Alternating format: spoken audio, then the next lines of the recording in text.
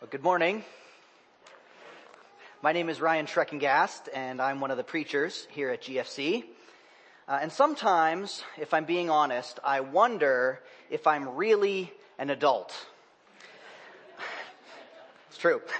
Despite my wife of 9 years, my 2 children, and my ever-increasing number of gray hairs, I often feel that I'm not that far removed from my time as a college student or even in high school. And then I realized 2 things. The first is that the things that I most want to do are the exact same things that used to be my punishments when I was a kid. I just want to clean the house. Or failing that, at least let me clean all of the dishes. Would someone please just take my phone away from me for the entire weekend? These are things that I really want to do. And secondly, a thing that reminds me that I am actually an adult is the old aphorism of how great it is to have a place for everything and to put everything in its place. Today in Isaiah 44 and 45, God is going to give that to us today.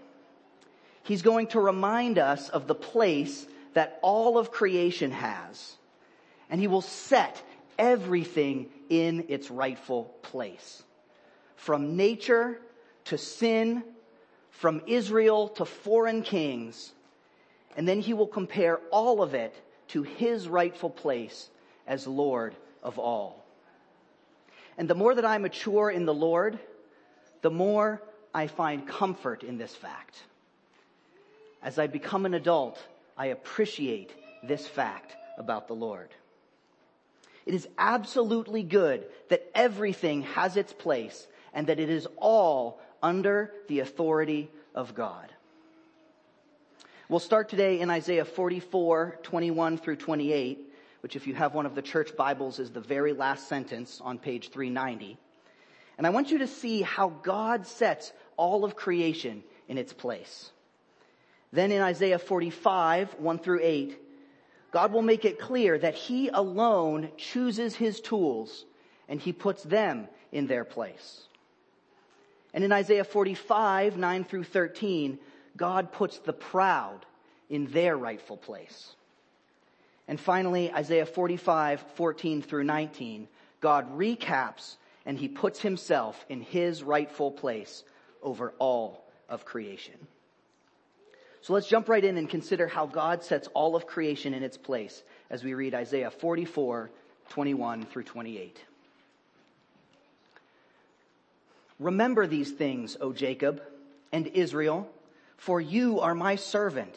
I formed you. You are my servant. O Israel, you will not be forgotten by me. I have blotted out your transgressions like a cloud and your sins like mist. Return to me, for I have redeemed you. Sing, O heavens, for the Lord has done it. Shout, O depths of the earth. Break forth into singing, O mountains, O forest, and every tree in it. For the Lord has redeemed Jacob and will be glorified in Israel. Thus says the Lord your Redeemer, who formed you from the womb.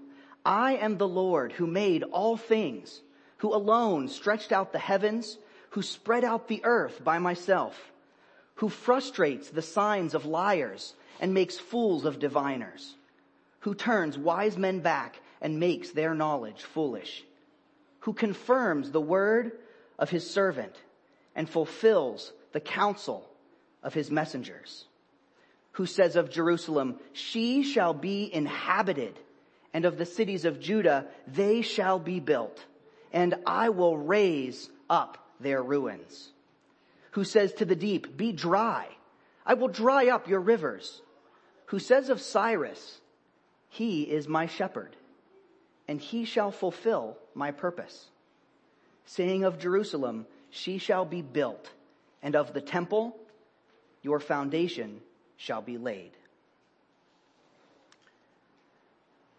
In some of the passages that we read, we see a slow buildup in dramatic tension where God reveals his power little by little until we reach a climax. Well, not so in this passage. God jumps right out of the gate and puts sin in its place. Read again Isaiah 44, 21 and 22. Remember these things, O Jacob and Israel, for you are my servant. I formed you. You are my servant. O Israel, you will not be forgotten by me. I have blotted out your transgressions like a cloud and your sins like mist. Return to me, for I have redeemed you. My friends, we struggle with sin. God does not struggle with sin. He doesn't even struggle with the sin that we commit. He blots it out. So what is our role? Where does God's rightful order then leave us? Well, here God gives two imperatives: remember and return. Remember these things, O Jacob, and return to me, for I have redeemed you. If God created us and he has power even over our sin, then what we desperately need to do is to never forget, and then to run away from that sin and to run back to him. And he has the power to make that a reality in your life. Sin does not scare God. If we run to him, his son has already paid the price, and he can blot it out. So Grace Fellowship Church, remember and return. This has been who God is from when Isaiah was written, and it is who he is today. Don't let sin hold a place in your life. It doesn't belong there. Only God belongs there. From there, God addresses all of nature. Look at verse 24. Thus says the Lord, your Redeemer, who formed you from the womb. I am the Lord, who made all things, who stretched out the heavens, who spread out the earth by myself. And in verse 27, who says to the deep, be dry, I will dry up your rivers. Not only is the spiritual under God's authority, he also made the heavens and the earth, and he can do what he likes with them. All of nature is put in its place under the feet of God. How about man? It sure seems like we do a pretty good job of ruining God's plans. Look at all the strife and the liars, the manipulators who have their own way with the weak and who seem to flaunt all justice. Are they outside of God's order? Out of his authority? Nope. Look at verse 25, which says that God is the one who frustrates the signs of liars and makes fools of diviners, who turns wise men back and makes their knowledge foolish. How about what Israel experienced? Near genocide, slavery, political unrest. Are these things out of God's reach? Verse 26, who says of Jerusalem, she shall be inhabited, and of the cities of Judah, they shall be built. I will raise up their ruins. And verse 28, who says of Cyrus, he is my shepherd, and he shall fulfill all my purpose. Saying of Jerusalem, she shall be built, and of the temple, your foundation shall be laid. My friends, none of this is above God. And God puts all of it in its place. So what do you fear? What could frustrate God's plans for you? His plans for the world? It's not sin. It's not natural disaster. It's not heaven or earth. It's not liars or manipulators. None of it could frustrate God's plan. Romans 8:38 and 39 says it like this. For I am sure that neither death nor life, nor angels nor rulers, nor things present or things to come, nor powers, nor height, nor depth, nor anything else in all creation will be able to separate us from the love of God in Christ Jesus our Lord. And earlier in Romans 8, Paul makes the same argument that he is doing, that we see Isaiah doing throughout these verses. Romans 18 through 22 says, "For I consider that the sufferings of this present time are not worth comparing to the glory that is to be revealed to us. For the creation waits with eager longing for the revealing of the sons of God. For the creation was subjected to futility, not willingly, but because of him who subjected it, in hope that the creation itself will be set free from its bondage to corruption and obtain the freedom of the glory of the children of God. For we know that the whole creation has been groaning together in the pains of childbirth until now." So all of creation is in its place, waiting for God's glory to be revealed through his people. Amen.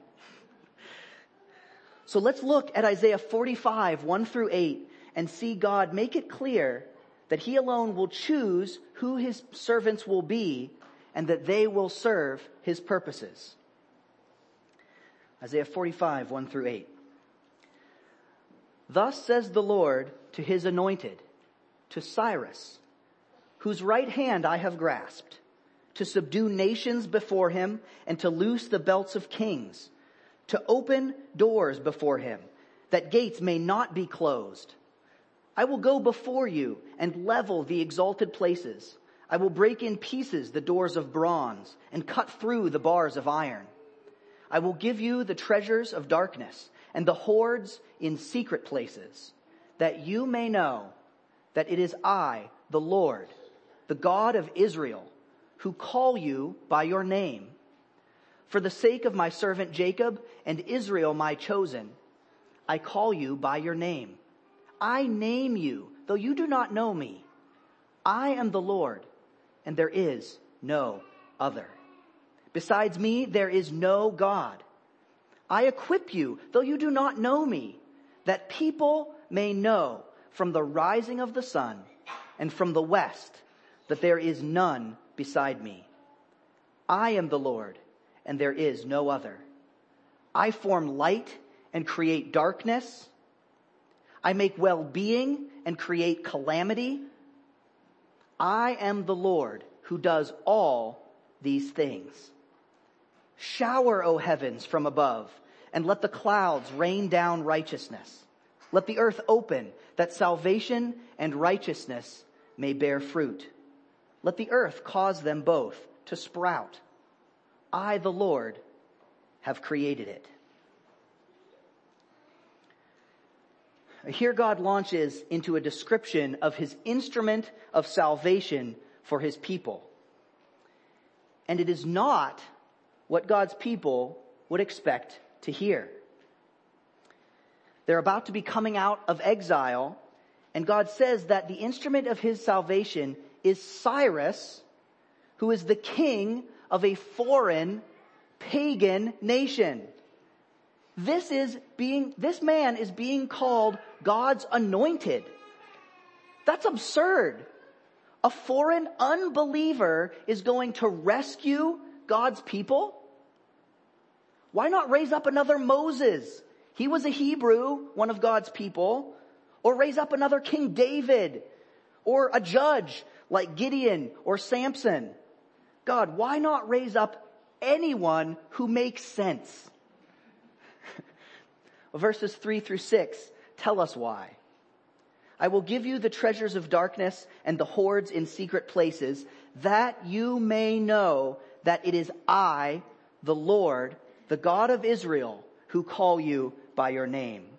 For the sake of my servant Jacob and Israel my chosen, I call you by your name. I name you. Though you do not know me, I am the Lord, and there is no other besides me. Beside me there is no God. I equip you, though you do not know me, that people may know from the rising of the sun and from the west, that there is none besides me. I am the Lord, and there is no other. Amen. So why does God raise up Cyrus? Well, it's for 3 reasons. He wants his people to know of his faithfulness. He wants Cyrus himself to know that he alone, Yahweh, is God. And he wants the world to know that he alone is God. This is God's plan. And to us, it's crazy. No one is going to understand this plan. Israel and Judah aren't going to understand it. Even Cyrus, who is the anointed one, isn't going to get it. Verses 4 and 5 make it clear that Cyrus doesn't even know who God is. I call you by your name. I name you, though you do not know me. I am the Lord. There is no other. Besides me, there is no God. I equip you, though you do not know me. And yet he is the one that God calls by name. What is God trying to do? He's setting everything in its place. Sin and nature, heaven, earth, and even those who do not know him. All of it is under his authority. And so he can accomplish the impossible. He can even do what it says in verse 8. Shower, O heavens, from above, let the clouds rain down righteousness. Let the earth open, that salvation and righteousness may bear fruit. Let the earth cause them both to sprout. I, the Lord, have created it. Salvation and righteousness are as much under God's control as is the rain and the crops. So my friends, how does this impact us? It frees us from the need to understand God's plan. If we know who God is, then we can trust that his plans are good, even when they don't make sense to us. How can God use tragedy? How can loss accomplish life? How can disaster or death ever be redeemed for his plan? I don't know. But I know that they can when all of them are put in their rightful place under the authority of God. God can and will use light and darkness. He will use, I lost my place. He will use light or darkness. He will use well-being, and he will use calamity. He will use whatever means he chooses to accomplish his goals. And those goals, again, are in verses 4 and 6. For the sake of my servant Jacob and Israel my chosen, and that the people may know from the rising of the sun and from the west that there is none besides me. I am the Lord, and there is no other. And church, let me remind you of another one of God's plans that didn't make sense to us. A plan that was prophesied in this very book in Isaiah 9, 6 and 7. For unto us a child is born. To us a son is given. And the government shall be upon his shoulders. And his name shall be called Wonderful Counselor, Mighty God, Everlasting Father, Prince of Peace. Of the increase of his government and of peace there will be no end. On the throne of David and over his kingdom, to establish it and uphold it with justice and with righteousness from this time forth and forevermore. The zeal of the Lord of hosts will do this. Jesus, God's own Son, was born as a human child, destined to be reviled and then crucified so that he could pay the penalty for our sins, making a way for all of sinful man to re-enter a relationship with the most holy God. This is what Vadim was talking about. And this plan doesn't make sense but it's what God did to save his people and to make himself known, not just to a few, but to the entire world. And yet, because God's plans don't make sense so often to us, we criticize. We strive to take control away from God's plan so that we can follow our own plan.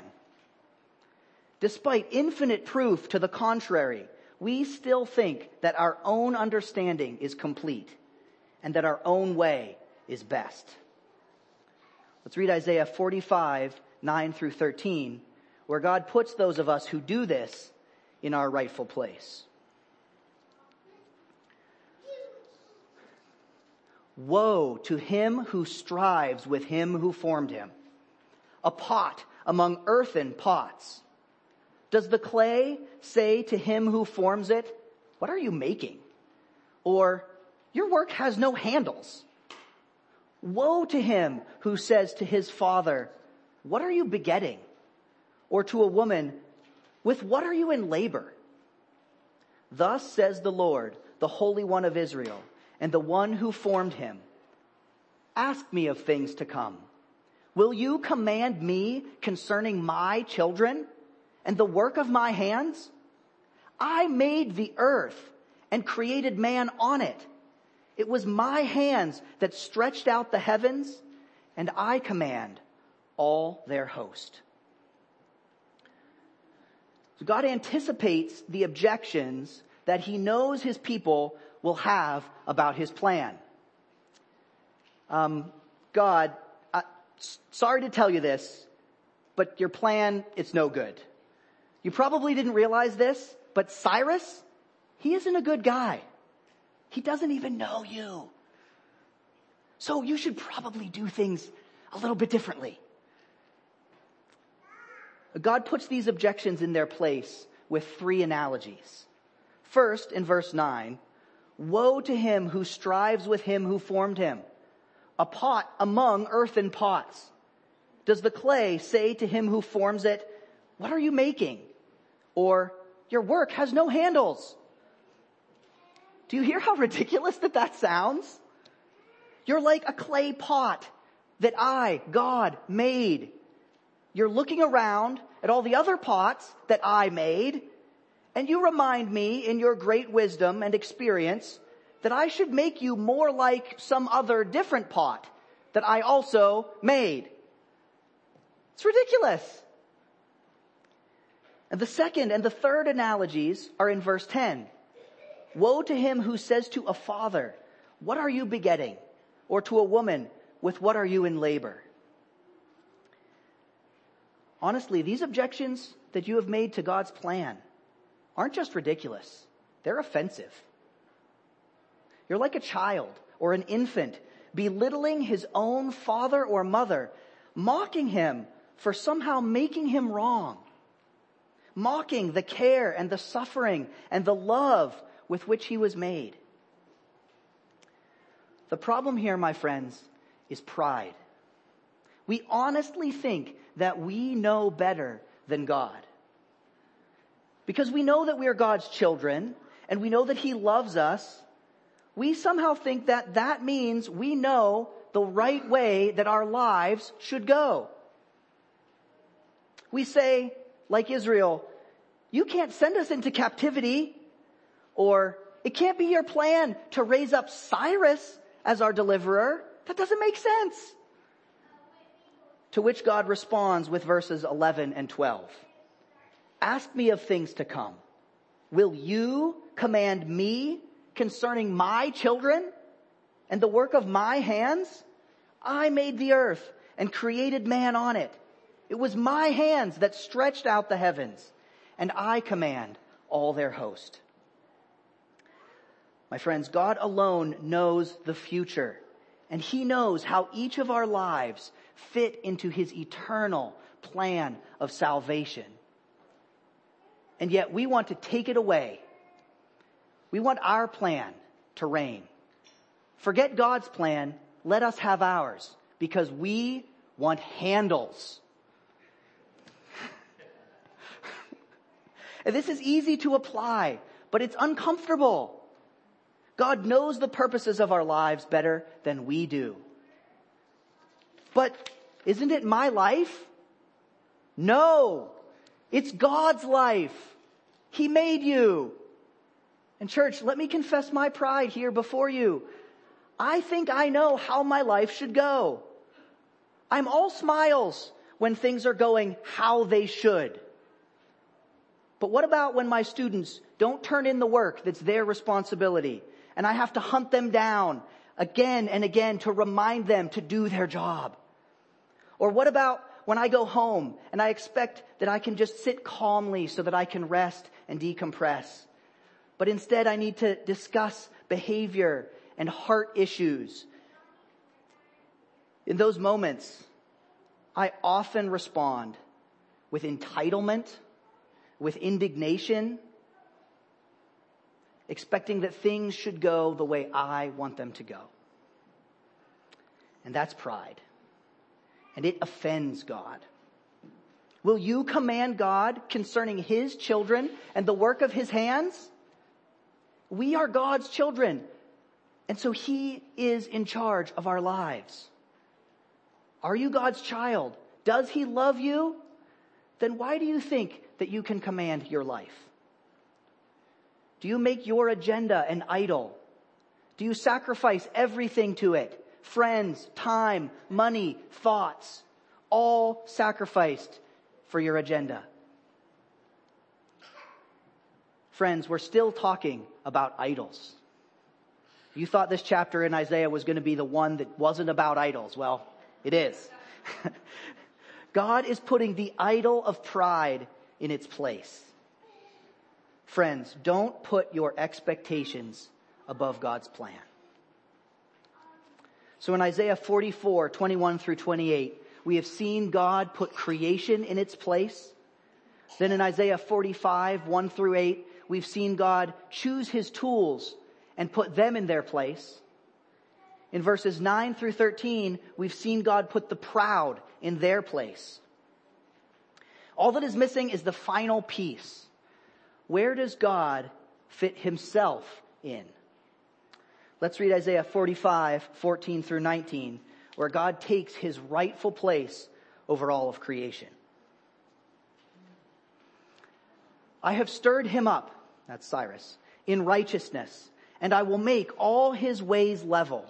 He shall build my city and set my exiles free, not for price or reward, says the Lord of hosts. The Lord, the only Savior. Thus says the Lord, the wealth of Egypt and the merchandise of Cush and the Sabaeans, men of stature, shall come over to you and be yours. They shall follow you.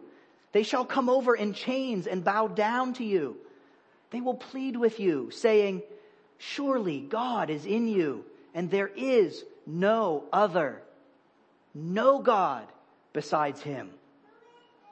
Truly, you are a God who hides Himself, O God of Israel, the Savior.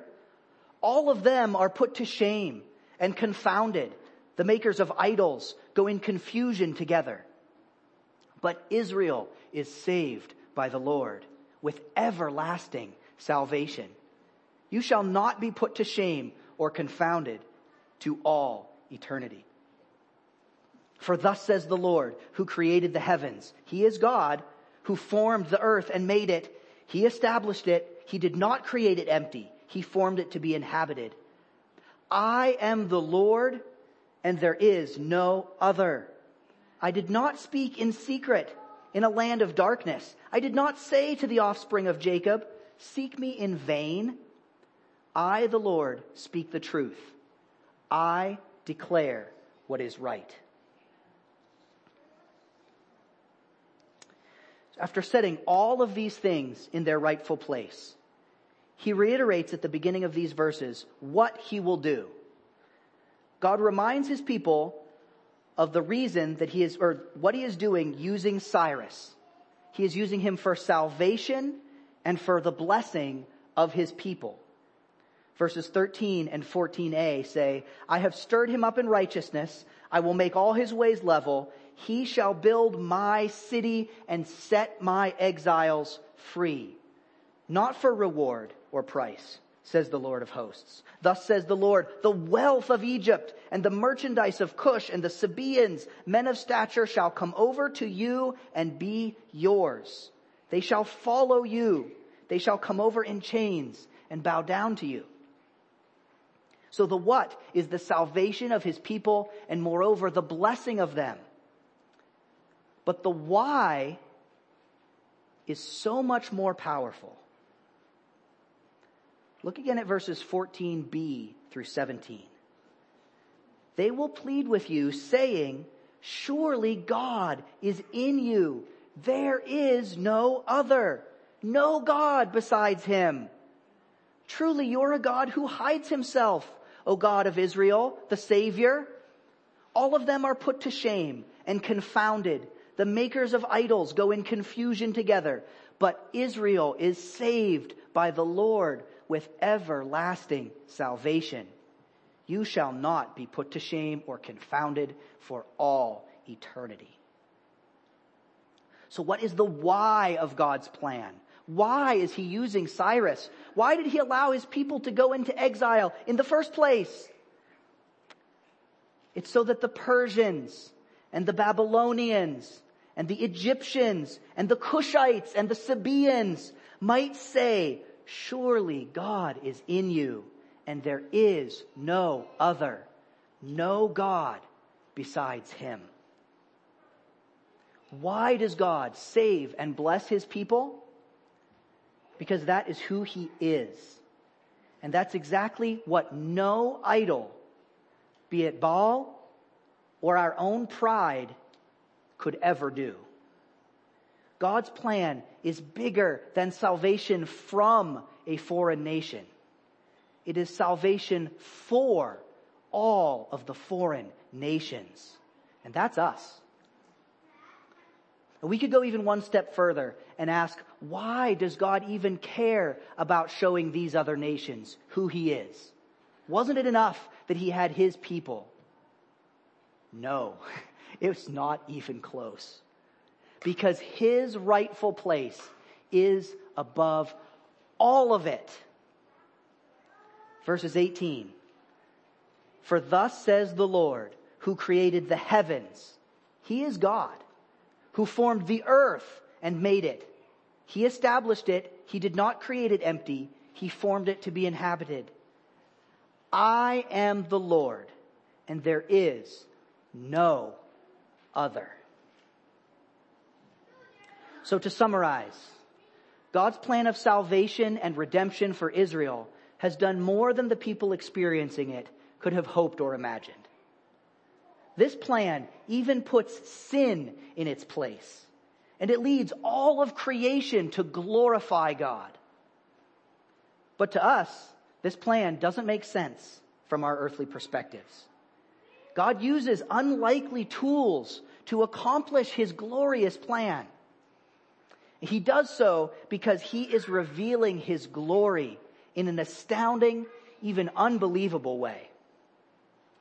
But lest we rise up in our pride and we belittle God's plan, he reminds us that he is God, the creator of all things, men and nations. And so we see that all of these are beneath him because he is the Lord. There is no other.